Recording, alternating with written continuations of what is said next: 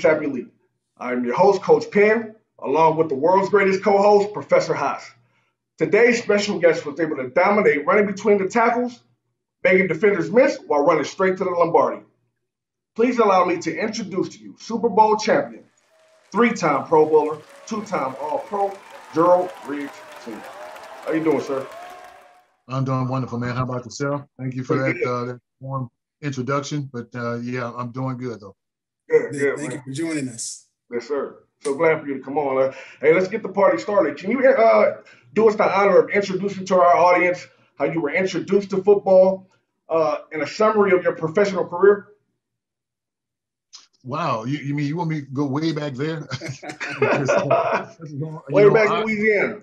I was a blessed young kid. In the sense that I was I was smart, but I made a lot of mistakes as a young kid. I was in the streets. I was doing a whole bunch of crazy stuff, and there were people who saw me, as I grew up, and were saying, hey, you're not a dumb kid. Why you out there doing stuff with some of these other guys or whatnot? I wasn't the kind that was falling behind people. I was kind of a leader. I wasn't a guy who was going to be latching on to gang life or anything like that. But I made some turns that I have to say God had His hand on me. So I almost missed my blessing of football because I had a temper. I had some crazy ways of dealing with people, and when I was in school and talking about in junior high school, I was more of a track and basketball guy. Football I didn't want to do because I didn't like people to hit on. So I didn't want to do it. I tried it when I was like sixth grade, and my experience with that was that I got tackled and got up and started fighting the kid and taking him out of his uniform. So that was it for me. But then fast forward now, go all the way to my junior year in high school, where actually my sophomore year I tried to play, but I was on a JV team and they moved me up to the varsity, but they didn't let me play because I was it was kind of a written thing that underclassmen didn't really start to play for the varsity, but I was good enough to be up there on it. And then I was transferred to another school, which I hated. I went kicking and screaming. I was like, I'm going to go over there and cause as much hate as I can. That's basically that was me and probably 3 or 4 guys that grew up together, and we all had to go because of our neighborhood and the zoning and all that sort of stuff. Yeah.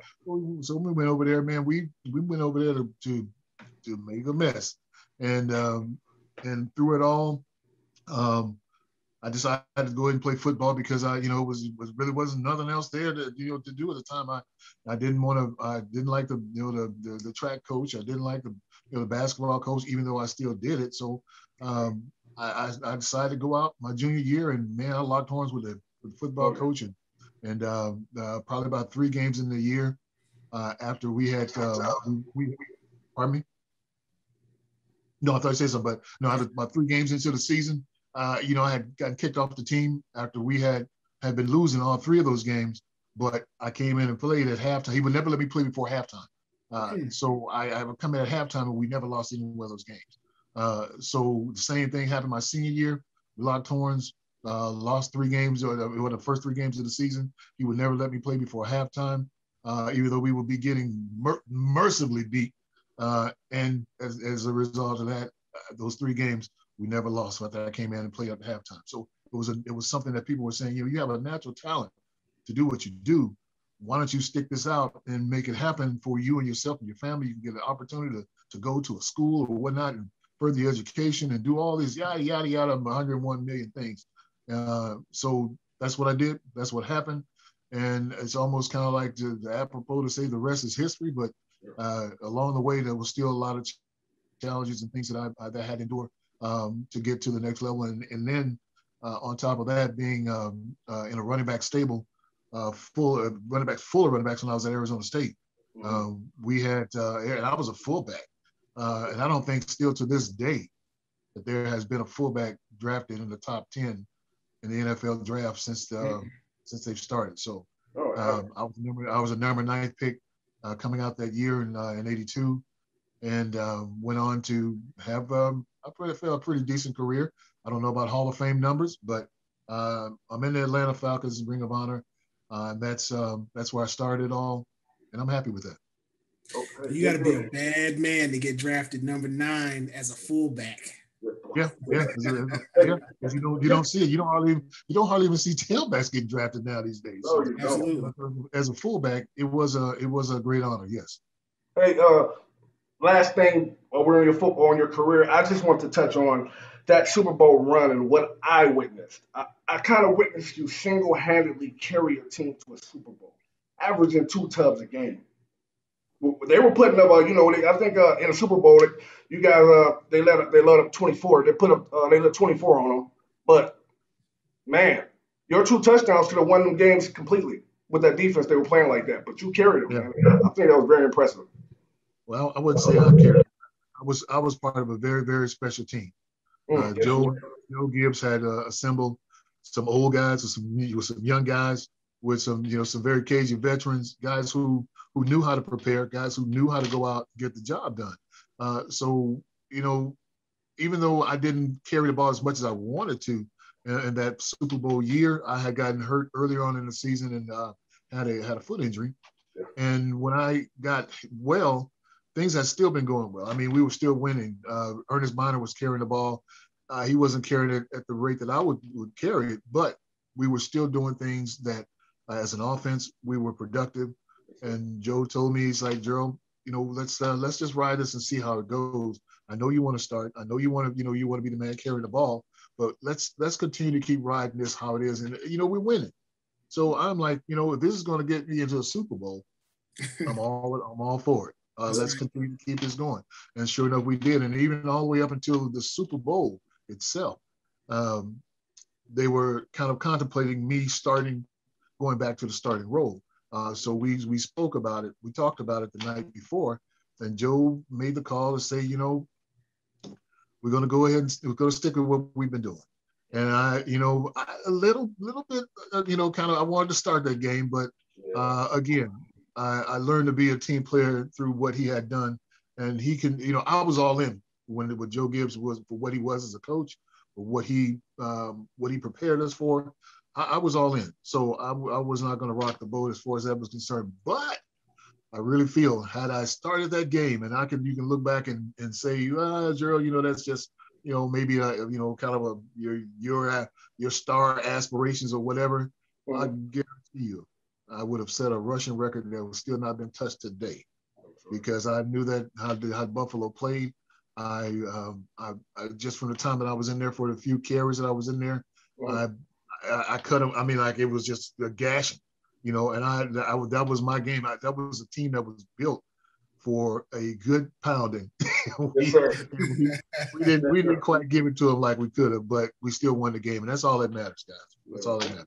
This is all memory, man. All memory. No research here. I watched this. Same here. Yeah, but go ahead. I'm sorry. I just want to bring one thing out real quick, because we keep hearing this reoccurring theme, right? We talk about teamwork. In our interview with Rod Woodson, he talked about playing for the name on the front of the jersey, not the name on the back of the jersey. Mm-hmm. And, they talked about how the coaches helped to really instill that and you just brought up, Joe Gibbs. We heard a lot talked about Tony Dungy, and these coaches that really help players to play the game at a different level, but for a different reason. Because a lot of times, when players come in, it is all about the name on the back of the jersey. And then you kind of have to learn to play for the name on the front of the jersey. And it seems like once you got that, then, Super Bowl, here we come. And that, so just hearing that that really resonates with me. And I'm hoping that it's going to resonate with our audience as well. Yeah, that is something, man, that is so, it's not spoken of as much these days, because we've got a game full of divas and hustlers and all kind of stuff that they want to go out, and I know everybody wants to get that big contract. You're playing for 2 of them, basically. Playing for that first one, and you playing for that next one that's going to hopefully set you straight. But if you get a third one, then you've been extremely blessed. Right. But in the grand scope of things, guys have got to understand if they want to get to the pinnacle of football, which is the Super Bowl. Right. All the Pro Bowls and all the other accolades and things that come along, Man of the Year, and all those things are great. But everybody wants to play in that one game. That's right. And in order to do that, you got to be able to find guys who want to come together for one common goal, and that's to win. And that's to win in a way in which everybody's going to benefit from it. It's not about, the contract. It's not about, who's going to get traded. It's not about, it's what we're going to do now this year, at this time. It's year in, year out, what you're going to do for that one time. And if you can pull it all together, man, I tell you what, you can always look behind and say, you know what, I played in a part of something. I was a part of something that was extremely special in winning a Super Bowl, and we won one of what is it, for 50 now or something like that. I don't know how many Super Bowls there are, but you can say that you played in one and you won one, and probably you can get to another one, but you got to do it in a way in which everybody buys in as a team. There's no other way to do it. It's the ultimate form of closure also when you get that ring. Yep. Yes, sir. So since you retired, you've been in many endeavors that were really based around helping others. One of the most notable was your work in the foster care system. Your foundation, New Life Home for Boys, provided kids opportunities that otherwise they never would have had. Can you explain your organization and what pushed you to join that particular fight? Well, because I came here to Chattanooga to initially do some sports radio. Mm-hmm. And along the way, I got involved with a young man by the name of Lynn Bird, who he was trying to help a lot of the underprivileged kids in different counties and different parts of the state. And it wasn't something that was based on really color or anything like that. It was about young men who he wanted to see them get on the right path.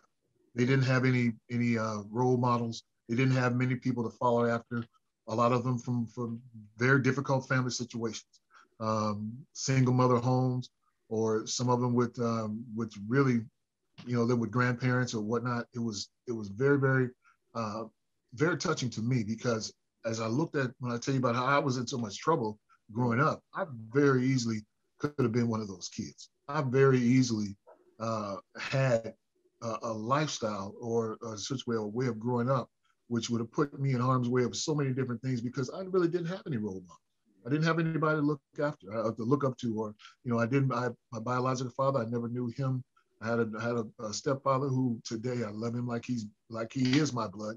But, it took a lot of doing, of talking and getting to know and trusting people, trusting just the folks within your own circle. And a lot of these kids who were they were basically beat up because of that. They were beat up in the sense of no trust. They were beat up in the sense of, they didn't have anybody to believe in. They were beat up in the sense that they just didn't have anyone out there that they could turn to and say, hey, help me out. So we got together, and I got to know a lot of the juvenile justice judges here. So a lot of the kids who were going through the program, they had group homes, basically. And the state was really, at one time, really high on the group home programs. And for whatever reason, some group homes took advantage of it, I guess, in a way in which it made the whole program suffer statewide. So, but we had a good run at it. We did it for about 12 years. We put, 200 and some odd boys, or a little under 300 boys in the good jobs. And a lot of them end up having good families. There was some that along the way didn't make it, but that's what's going to happen. But you don't let just one fall off the wagon and think that everybody else is going to do it. One may fall off, but we still got to keep on doing it and get the rest of them going. And we had a very successful program here until basically all the states around here decided to, at least in Chattanooga, at least in Tennessee, I should say, they decided to pull those programs and no longer have them. And it's really a travesty that they don't have them anymore, because there's an awful lot of kids out there who need that help. It sure is, man. What you did and the work that you did, like I say, it single-handedly could have changed someone's life, for the positive, definitely, because of so many situations and the statistics of the foster care system once they reach adults, once they time out, if I'm not mistaken, is what it's called. So yeah, that foundation, it really meant something, and we really need to get more foundations like that going on around here. Yeah. Yeah, we appreciate that. Yeah, we've actually spoken of trying to, well, I've been contacted about trying to bring this back around because they, with all of the things that are going on right now in this day and age, Yeah, there's the foster care system have so many kids that are out there, yeah, and sometimes those group homes will help just to be able to get some of those kids, out of situations or when they're just kind of like in waiting or in transition or whatnot, helping them understand what they need to go through and what they're getting ready to deal with some of the group homes, so we can kind of be a liaison for the foster care program if they were to bring them back. But I don't know how it's going to go. I'm just kind of sitting back watching, but I know that it's something that's desperately needed throughout in this whole country. yeah. My wife also has joined that fight. Many Mhm. times we spoke about things that she's done to help. And different plans that she has in the future. To bring everything together and keep that, especially focusing on the timing out point of it. She's been really a Aging big out. advocate in that. Yes, Yes. sir. Age out. Age out, yeah, timing out, age out. Yes, sir. Yes, sir. She's been a big advocate for that. Yeah. Uh, yeah. Great. So we discussed also the act of adopting practices that your parents used in order for you to raise your children. I think you termed that coin parental passage. Hmm. Hmm. Yes, sir. Would you touch on that for a second? Yeah. I call it parental passage because we as let's just put it this way: young folks that are coming up, people who are aspiring to be fathers and mothers and have a family. Um, we need to look closely at, and I'm sorry, and I this is really that's been tugged at my heart for a long time because of the Black community and how we're brought up and how we're brought up to raise our kids. I mean, not everybody is from the South. Not everybody is from up north. Not everybody is, from out west. And there's different mindsets along with all of them. But I think that from a standpoint of us raising our children, we have a large anchor to toe because of what society has Mm-hmm. placed on Absolutely. us as a people. So we have to look at some things differently. Yes, we want to try to make equality for our children. We want to have all those things for them, but we got to be understanding that we've got to raise them in a way in which our kids know how to think on their feet going.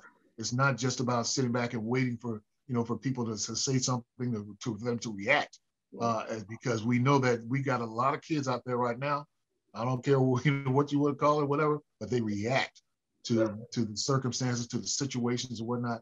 And that's all of those things come from at home. It's not just the teachers and the people in the school. It's what we do at home with our children, which again, as we have to look at and reflect back on what we have been taught and what we have come up through to prepare us for that parental passage to make our children better for the next generation, not just to say, well, hey, I got my butt whooped when I was growing up. I'm not gonna whoop my kids. That's a whole different story All there. right. Okay, that's not what I mean because it didn't kill us. It didn't. My mother was a very very strong and really dominant woman as far as a household was concerned. And she got me and my brother. We wasn't getting away.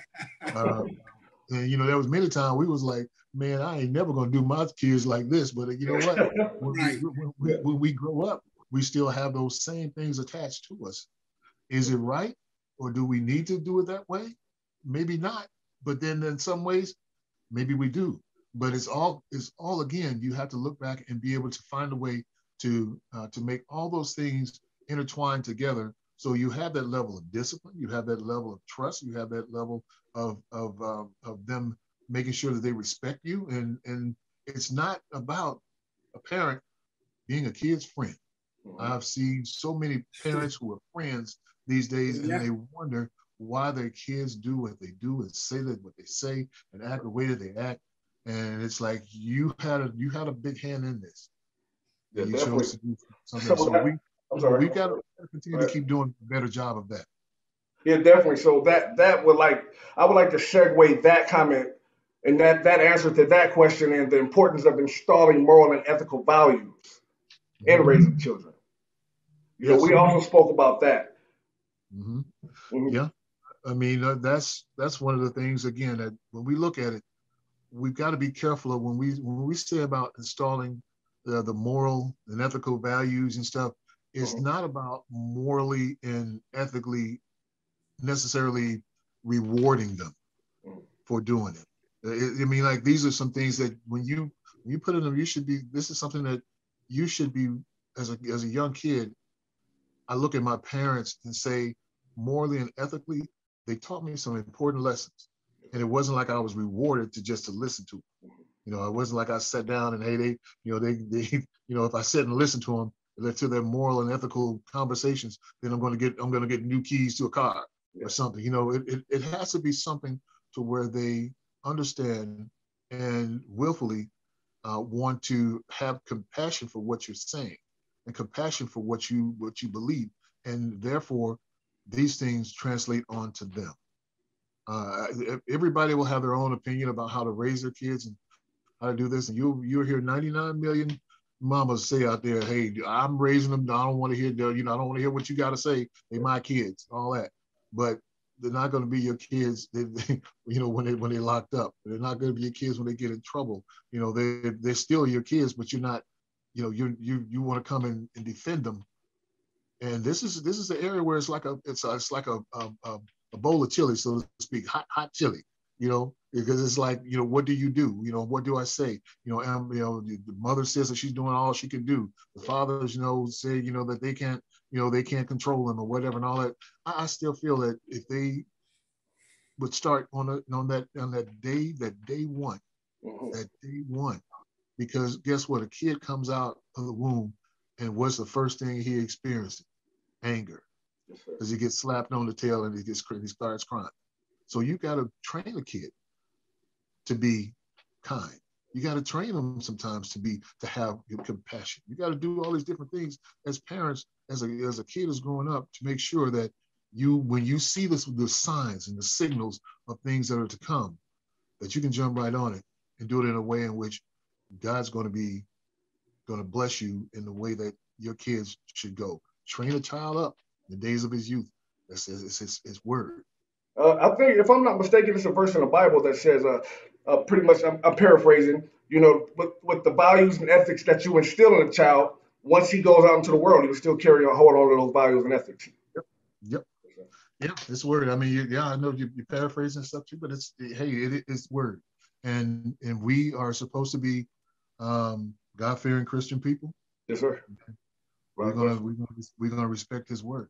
do you have We're gonna, anything else like to add on to that? Yes, no, I just think that it's all good stuff because I'm of that same school of thought. I tell my son, there's been times when I like with either one of my sons, like they'll tell their mom, well, I'm mad at daddy, and my response to that is like, well, it's good. It's a good thing I'm not trying to be your friend. yeah. Because and I tell him, listen, I'm your dad. I'm not your friend. I need you to First and understand there's foremost. a difference. And so, First and the thing foremost. is you hit it right on the now. There are so many parents nowadays that want their kids to like them, that want their kids to be their friend, that they forget that you're rearing these kids. Yeah. And Yeah. I mean, I and can see an alternative to it also, depending on how they were raised and what they were missing. A lot of us also implement what we did not like or take away, what we did or didn't like the way that we were raised. So it's a figuring out process, especially if well, you're young. yeah, I mean, and I tell people all the time, as a parent, your job as a parent is to screw your child up as little as possible and getting him to be a responsible adult. Mm-hmm. Yeah, I Because think the thing is you're gonna mess up as a parent, right? Every Yeah, you're gonna parent mess up messes this up at stuff. some point. You're going That's to. just the nature of the beast. But Yeah. your goal is to try to do it as little to mess your child up as little as possible. I like that. That's good. That's good. Yeah. Yeah. that's real. So, yeah. In addition, so you know, as I was coming up, I saw many young parents, that need to figure things out. And so I'm sure there's a lot of people that could benefit from this conversation that will be going through or are going through that, being a parent young, and that's big information, man. I appreciate that a lot. All right. Yes. I mean, it's always a somewhat of a wad cutter situation, but I tell you what, parents need to have it more. Yes, sir. We need to have it more as a people because like I said, you look at what we're dealing with now. Our kids are ones who were once kids who are now young teens, young adults. They're getting gunned down in the street, and these are some things that we've got to teach them. Like I said again, the life is tough, and you got to have a certain degree of toughness based on what you were raised with. But then there's that sense of resiliency in the fact of what your parents are trying to help you to come through. We all want to come through these situations. We don't want to see another Black kid die. We don't want to see, in a neighborhood, I have to say, we talk about, Black Lives Matter and those things that are coming up, and we're so quick to jump on law enforcement and all that sort of stuff when we have much more of a problem in our own communities with people killing Blacks. And we got to find a way to stop that. And that again comes from what we do internally in our own communities to find ways and programs to get these kids to stop wanting to just be, I don't know what you want to call it, be cool, be seen, be respected, all those things. And that is pretty much the parameters of what it takes for them to either go right or left and start a bunch of messes. Next thing you know, like I said, we have some more lives lost. Sure. Definitely. So moving on, I asked this question. I love asking this question to former ball players. The game of football, it really shows your values and your ethics. It put it on center stage. How much work you put in, the dedication, communication, everything that it takes to be a successful football player. Mm-hmm. How did those ethics that you use to progress in football help you in life outside of football?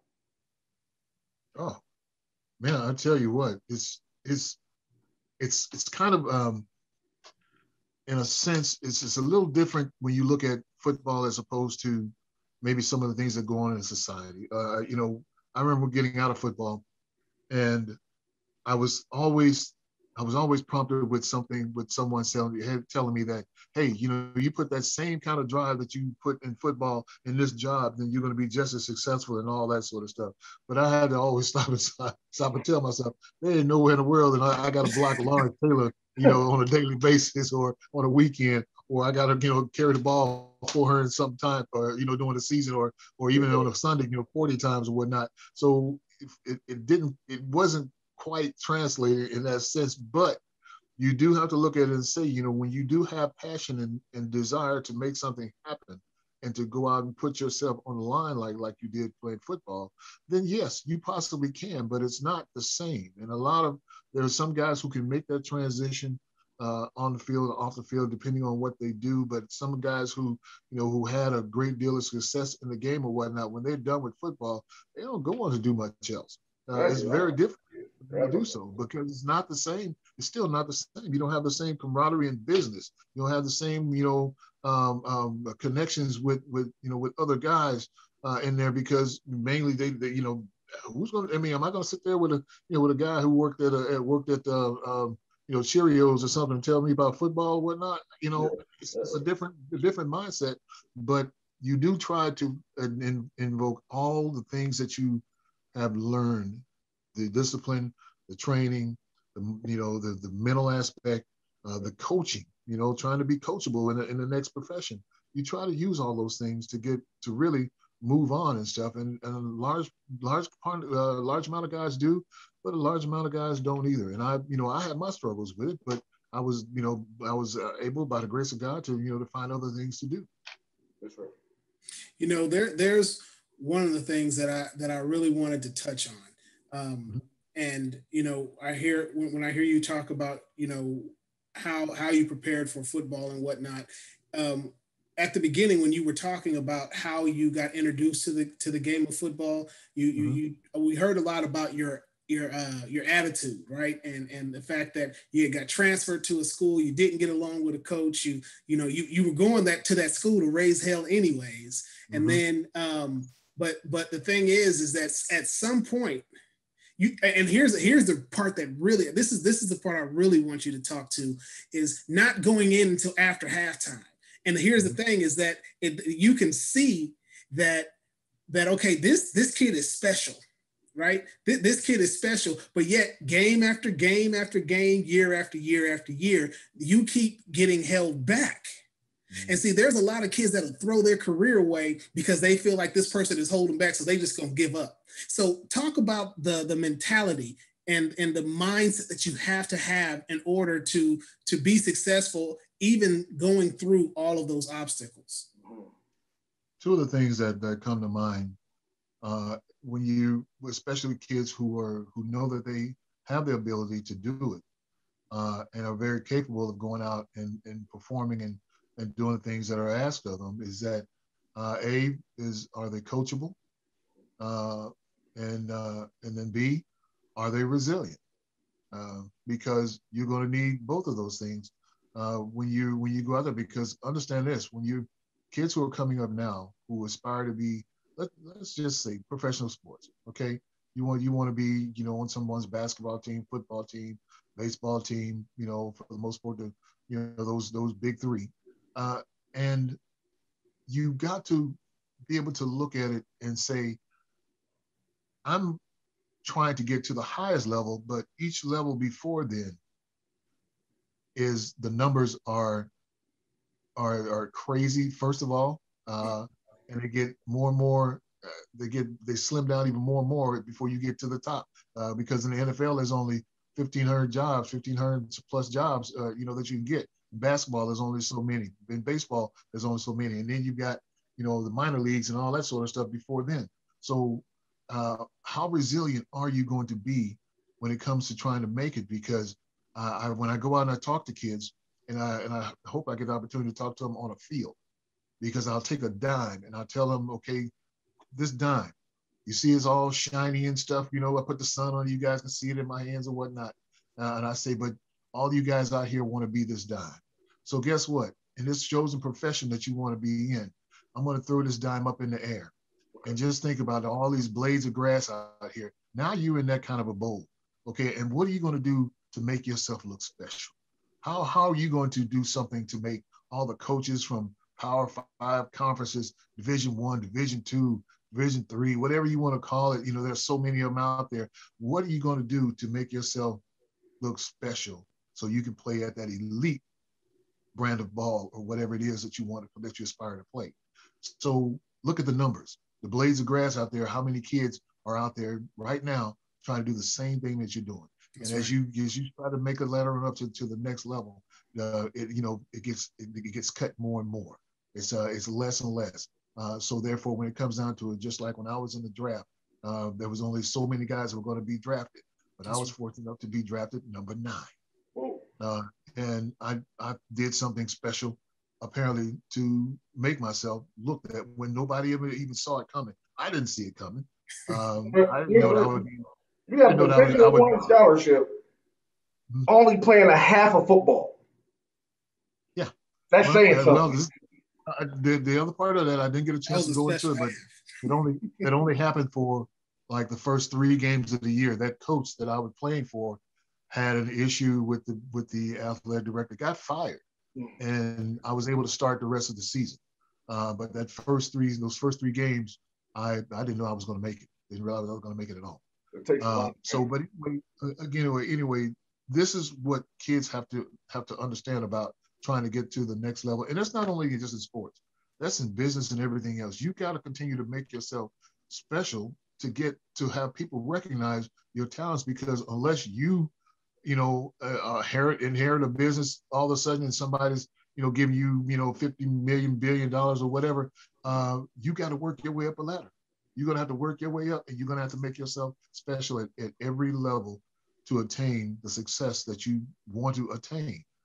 Being coachable, being resilient, being, a person that could be, a character person that people want to be around and want to have as a teammate, it goes a long way. It goes an awfully long way. You can have all the attitude you want to in the world, but you better check it at the door, baby. Right. Absolutely. I appreciate that because that's what our audience needed to hear that. Yes, definitely, man. They dropped the nuggets the entire show. Right. So this question I ask, it's the French Potter Alliance has been very active in equality in the NFL. So I would like to ask you, what do you think of the minority hiring process or lack thereof, not just in the NFL but in professional sports, period? Yeah, I can say they've done better. I think that they've made some strides with putting some guys in position. Could they still do better? Absolutely. I think they still make, for the most part, the African American coaches have to jump through certain hoops in order to get these jobs. Whereas still, I know and I've seen and witnessed personally, some of these other guys just kind of stand in the background, just don't say anything, just wait.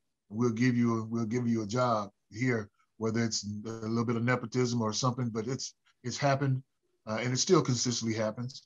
So I think that they still can do a better job of it. They've made some strides, but as you can see, I think it's almost like they get to a certain point and they're satisfied with it, and it's not going to get any better than that.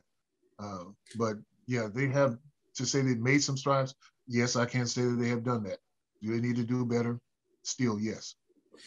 So I wholeheartedly agree with you, because I mean you see it there. There's definitely more that can be done. Now, what do you feel that younger athletes of today, right? Because of course I know growing up, Coach Penn, you're probably the same way. Here's what you thought about. You thought about being like Mr. Riggs and scoring a touchdown in the Super Bowl.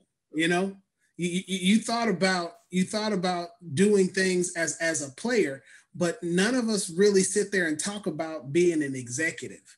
None of us talk about owning a team. So what do you think we can do today with our youth to help them to aspire for those types of positions or prepare themselves for positions like that?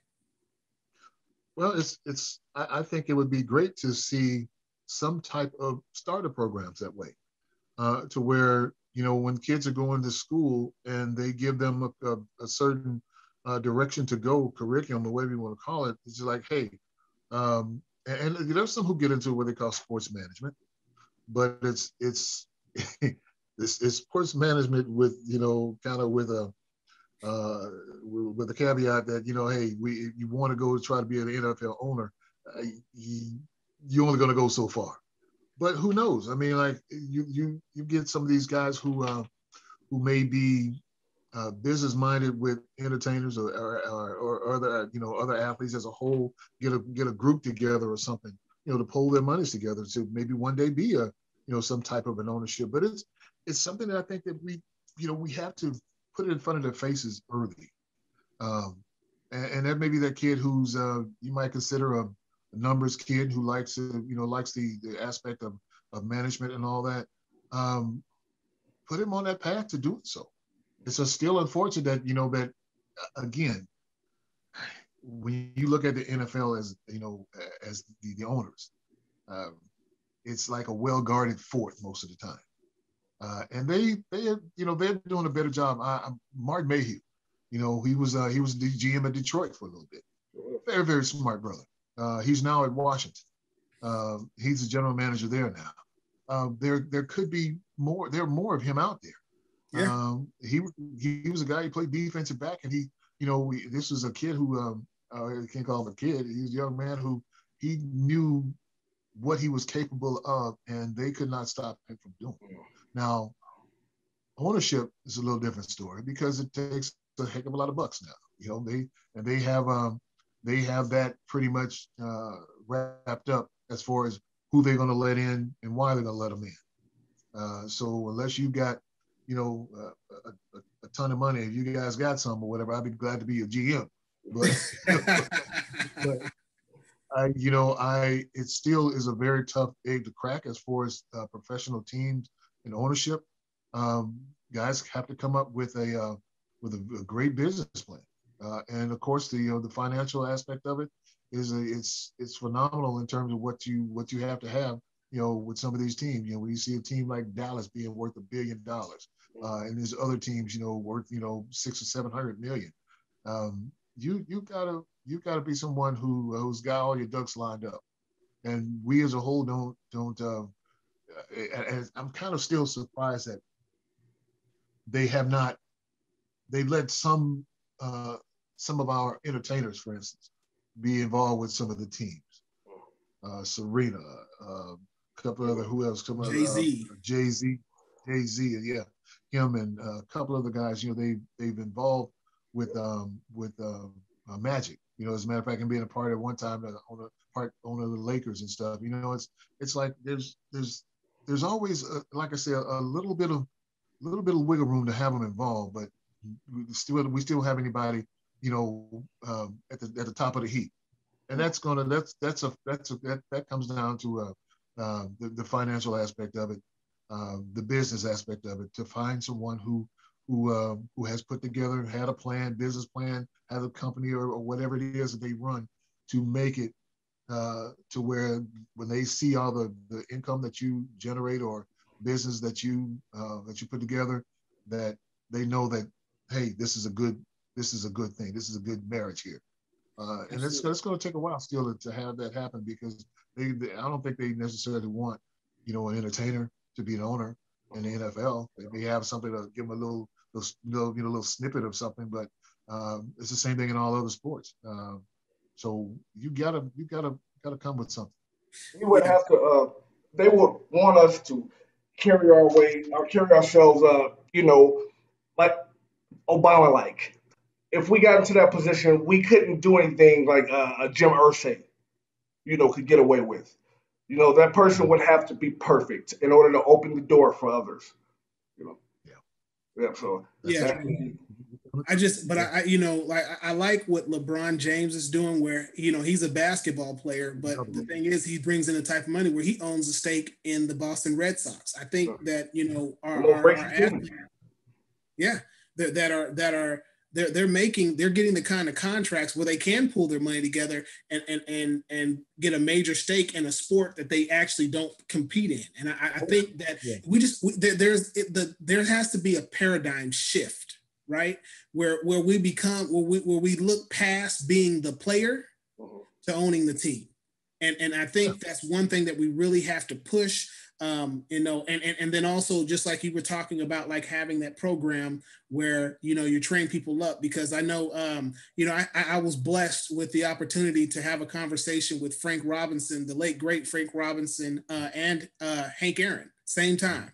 And I know that one of the things that Hank Aaron always wanted is he wanted to see a Black commissioner. Mm-hmm. And so the thing is that how many of us are we talking to our athlete children about being a commissioner one day? Are we talking to them about being a GM or an owner one day? And so, like I said, there has to be a paradigm shift somewhere in there so that we can really start to make some moves in this area. Because if we continue to just want to be the players and just strive to be the players, that's all we're going to be, is the players. That's right. And I totally agree with that. Yeah. Well, Mr. Riggs, I know you have to get out of here, sir. I just want to thank you again for taking the time to spend with us today. And, I'm sure your experience and your wisdom will be passed on. And like I say, man, I just want to thank you, man. I'm just so grateful. Absolutely. Well, again, both of you guys, I really appreciate your time. It's always great to have young brothers reach out and to get a little few nuggets from us old guys. There's some things that we can pass on. Some people may say, what, they've been hitting the head a few times too many. I don't think you need to listen to everything they say, but some of us still got a little bit of sense, and I'm one of those who I've been blessed to be able to still be able to conversate with young men and talk about some of these different things that are going on nowadays. We are still, even as older guys, we still love to be able to see our communities come together, Yes, see young men reach out and make a change for some of these other guys coming up underneath you. It's kind of like saying, well, hey, I was your father's player. You guys have different players now, and the children that's coming underneath you are going to have different players. So you guys continue to keep passing that mantle along.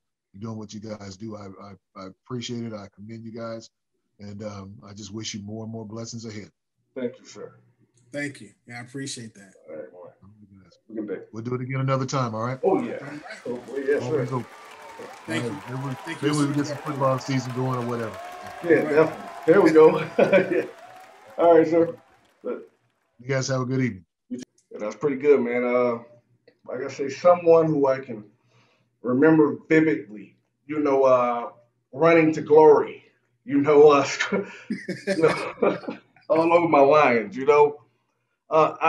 I'm so blessed and thankful that he was able to come on and help us out, man. And, the importance of foster care, and the importance of parenting strategically, in order to get to maximize your child's potential. That's something that people really don't talk about. Right. Yeah. I mean, and, when he was talking about, the mindset that you have, and he really talked about resilience, that's another word that comes up all the time with our guests, right? They talk about resilience, the ability to bounce back. That's right. Right? Like, you get knocked down, but how do you bounce back? Can you bounce back harder? That's right. And here's just a little bit of physics. Mm-hmm. When you push up against the wall, until you push that wall with more force that it's pushing up against you, you'll never go through it. Yeah. So that's what you have, and you're able to do that through resiliency. So, man, Mr. Riggs was a bad man. Like I said, I'm still That's a bad man, boy. Bad man, but like he scared me like Aaron Rodgers. As drafted number 9 overall as a fullback.